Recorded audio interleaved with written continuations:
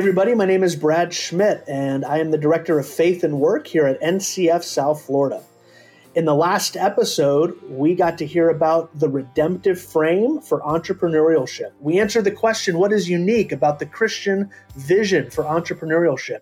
And today, we get the opportunity to hear from two founders about how they applied the redemptive frame to their incredible organizations. You're going to hear from Chris Chansey of Amplio Recruiting and Charlie Chivigian of Every Mother's Advocate. So enjoy this podcast, enjoy this listen, and we hope you find it encouraging. So first, I want to introduce to you Chris Chansey. Chris, can you come on up here? Give it up for Chris. What I've asked Chris to do, you can grab a mic, Chris. I'm going to introduce you real quick. I've asked Chris to pitch his business to you all. Now, he's not going to be asking for money, okay? He's already been through that. You've already been through those rounds. But I wanted you to pitch your organization of this group. I think I gave you, how much time did I give you to do this? A 4-minute pitch? Yeah. All right, he's going to do a 4-minute pitch as if you were a group of investors, okay? But without the financial piece. But you're going to hear about his organization. It's called Amplio Recruiting. And then I'm going to have one other business organization come up, and then we're going to do a little Q&A. We're going to do a little panel and talk about how the redemptive frame teases itself out in your organizations. Give it up again for Chris. Thanks, Brad. I feel no pressure at all to adhere to that incredible graph that you just saw. We are a flawed company trying our best to be redemptive. So glad to share that with you. I got to be with you about a year ago, and they gave me an hour on the program a year ago. Tonight I get 4 minutes. So it's mixed signals. Like, did I do a good job? Or I'm not quite sure. But I'm going to do my best to pitch to you our company that started back in 2014. I got to go through Praxis in 2017 and try to lay the redemptive frame into the business that we had started. So it's been a while since I've pitched in front of a group in this way, but excited to share with you an example of what a company looks like that's trying to live up to the standard that you just saw. So back in 2014, we founded a staffing company with the goal of helping great companies hire dependable employees from the refugee workforce.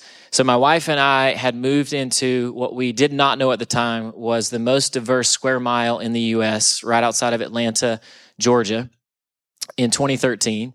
And as we began to meet our neighbors, we realized that most of them were not from the U.S., did not grow up in the U.S., but had come to the U.S. as refugees. I didn't know what that term was. And what that meant. I didn't even know what a staffing company was, but as we got to know our community and ask a lot of questions, everyone would ask us to help them find a job. And so we landed on the idea of, let's start a staffing company. How hard can that be? These people need jobs. We know lots of companies that are hiring. Even back in 2014, we were already starting to feel the pain of trying to find people who would show up and do the job that needed to be done. And so we thought we'll ride off into the sunset with this little passion project and we'll be well on our way to whatever's next. And we realized just how complex and rewarding it can be to try to launch a venture that has an impact on your community and has this redemptive component to it.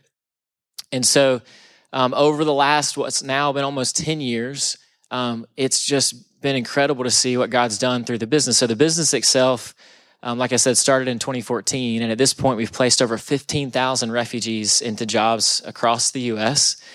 And one of the things we figured out along the way is that these individuals who are legal to work in the U.S. and have a strong desire to work and have this growth mindset, they actually are people who are incredibly loyal to companies when they have the opportunity. Their retention rates were over double what the industry standard was that we were operating in. And so we jumped into this staffing industry that has a pretty negative overall kind of connotation in the marketplace of kind of exploiting people. And we thought if we can redeem this, if we can serve these people and bless these people, they really are the ones that are at the core of how this whole business works, then maybe this retention number can continue to increase and companies will see not only the opportunity to help these individuals and have their own redemptive component, but it also could provide a lot of value in the process. And so the business model itself is really straightforward. Just like any staffing company, We have a temp to perm model, but we just wanted to leverage that model as much as possible for this redemptive impact. And so these individuals are our employees for about 6 months before they go permanent with the companies they're working for. And so during that 6 months, we get an opportunity to invest in them and engage them and just help build up the dignity that they lost along the way on their journey. People would come into our office and come in our office. Roughly about 500 people a week will walk into one of our offices across the U.S. now. And their shoulders are slumped, their eyes are looking down at the ground. And we start to engage them and learn their name and learn their story and start to understand what they were doing before their life was interrupted and they had to flee their home and end up in the U.S. And their countenance starts to lift a little bit because they're starting to be heard. And when we get the chance to help them engage in not just a specific job related to their career, but just any job that they're starting to feel some dignity and starting to put their hands to something they can be proud of, it starts to change where they see themselves going and maybe the plan that God has for them, and it opens up conversations of faith with them. And so we just use this 6-month kind of time frame to pack as much blessing and kind of love into the process as we can, and then they'll transition and go permanent with the company. So our business model is built around that, and pretty straightforward. And then there's the direct hire where they would be on the company payroll from day one. But we celebrate these individuals even when they move off of our payroll, because we get to celebrate their dependability and the way that they're impacting the world around them. Here's some of the companies that we've been able to work with and serve. Grateful to work with companies that are secular organizations, but are starting to step into a role of having impact and redemption in their own way with the specific refugee community. And so this journey, as we talk about some of those companies, they realize there's this process, there's this cycle that takes place. In the beginning, they just need people, and they've tapped into the refugee community. And in doing so, the refugee community gets to have a tremendous impact on the company. The bottom line's affected because retention is going up, but there's so many other benefits that come forward in that process. But there's also the flip side. The employers benefit the refugee community because they're providing employment. So this case study that I kind of flipped through really quickly was about one company. It's a global food packaging and manufacturing company called Gourmet Foods. And they were struggling with turnover. And we introduced the refugee workforce, and everything kind of flips. But Mohammed Soda, this quote at the bottom, he was an 18-year-old Syrian refugee who was the breadwinner for his family. He came to us looking for a job. And he said, when you work hard, everything else becomes easy. And we said, we will find you a job somewhere if you have that mentality. And so he was the first employee at Gourmet Foods, and he built this bridge because he spoke English, and he was a very charismatic young man. But behind him came other people who were not in his same position. So we had Muslim women who didn't speak English, who were not citizens in the U.S. and don't have a driver's license, getting jobs at this company because he had built that bridge and won their trust. And we think about our community, probably those are the people who are at kind of the bottom of the totem pole. But yet they had an opportunity to prove themselves in a work environment and have the opportunity to earn an income and build their dignity. So as we go through this redemptive frame, this is really the outcome for us coming through the Praxis Accelerator, trying to apply that framework to what we're doing. I talked about kind of that 6-month time frame we have with our employees. And so there's a lot going on in this slide, but what you want to understand is these big green circles, that's the physical way we're engaging the employees that we interact with. So that's the horizontal. So those are just the things that any kind of staffing company around the country hopefully would be doing to engage the people who walk in their office, right? So there's this first contact, we're engaging, you're kind of understanding a little bit about their past, their present, what are their dreams for the future? There's an application process, they're starting in the job, then we're connecting with them on the job, and then eventually we celebrate the fact they go permanent, and they come and put a nail in the wall at our office. And they're usually there with their HR manager or managers that have been a part of their story. And we don't earn any more revenue off of that individual, but the fact they're proving themselves, they've got a future ahead of them, we celebrate that. So that's all the physical kind of horizontal stuff. But if we can lay into that redemptive opportunities where we sacrifice, but overall everyone benefits, that's the vertical, that's the spiritual component that we're trying to lay into place. So that is somewhat poorly represented in this picture by parachutes. So I know you can't read all of this, but we step into these individuals' lives by building trust, by meeting them in their home. There's something about a development of a relationship that goes through the roof when you're engaging with someone in their home. We're caring through them through prayer. We talked about this the last time I was here. We ask one question 1,000,000 times in our office every day, and it's worded exactly like this. Is there anything that you or your family need that we can pray and ask God to help you with? We don't say, how can we pray for you? It's specific, as I just stated. That question promotes an emotional response, and people tell us things, and we pray for it, and then we just see what God's going to do. And when he moves, there's a wide open opportunity for us to get into further conversations of faith and discipleship. And that's some of these last parachutes. We get to share our story. We get to share stories from the Gospels and stories of Jesus. And we connect them to other disciple makers and communities of faith in our area. And so our team is looking for these physical, horizontal moments to where these spiritual, vertical events can take place. And so we get to celebrate that throughout this journey that we have with every employee. And that's where we really see this redemptive component go from ethical to very intentionally, strategically trying to impact people's lives. So final slide here just on, connecting with us further. But specifically, I wanted to mention, Nelson asked me to mention the fact that kind of the end of our story. So in 2021, we were acquired by a global recruiting company that saw the value in what we were doing in terms of building kind of the temp to perm model, but specifically focusing on the refugee workforce. And so I'm sitting in a board seat now. I'm not involved in the day-to-day anymore, and that's challenging to some extent, but they're doing things that we could have never done to really kind of expand this globally. And so excited to see that happen. I said it's the end of our story. It's really not, but excited to continue to see that. But the cool part about it is the work that we did to embed this kind of redemptive component within the business model itself is still happening. Now, they're not nearly as intentional as we were in kind of in the specific ways that we were operating, but there's something about how it was so deeply embedded in the DNA of the business that they're still carrying on some of these very redemptive components that you would not necessarily expect a secular company to pursue. And so I'm grateful that that's happening and that God's continuing to move specifically in that way. So thank you for allowing me to share and try to live up to this graph that Brad so eloquently shared, and so grateful to be with y'all.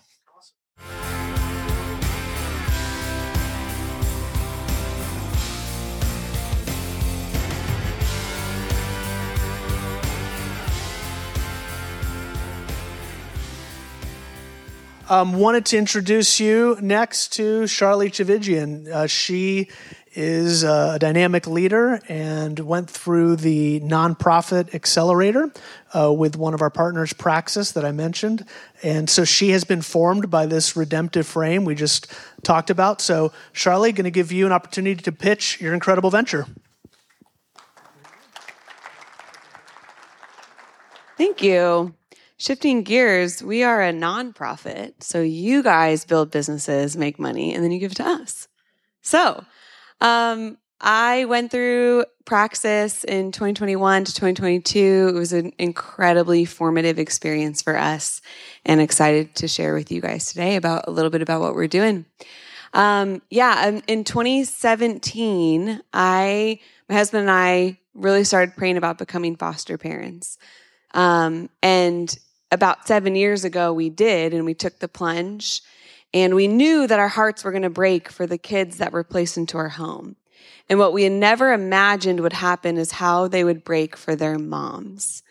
And so we were up close and personal with a lot of the pain points, lived realities, challenges, and systemic barriers that moms experience when their families become entangled in the child welfare system. So this was a paradigm shift for me and my husband when we began to realize that behind every child at risk, there was a mom who was in crisis.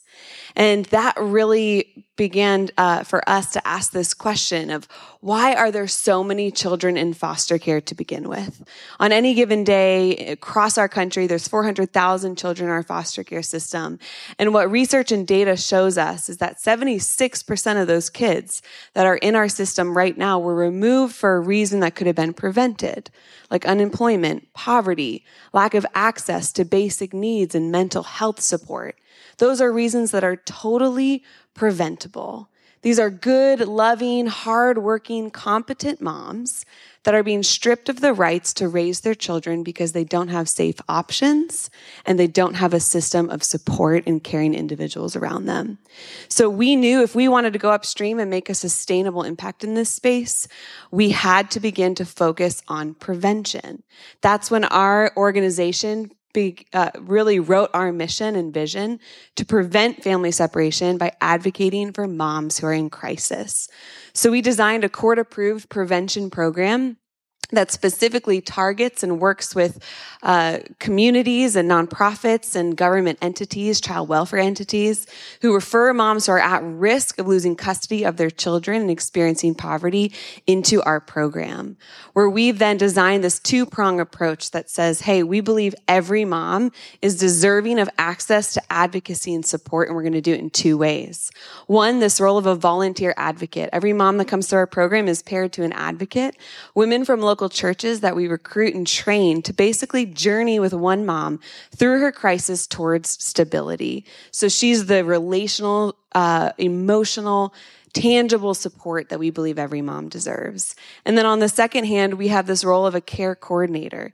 This is essentially a case manager, someone that's going to make sure that every mom in our program is connected to the right support and resources that she needs to be successful as a mom, representing her in court, making sure her progress and her needs are being accounted for, and she has what she needs to raise her children in a safe and stable nurturing home environment.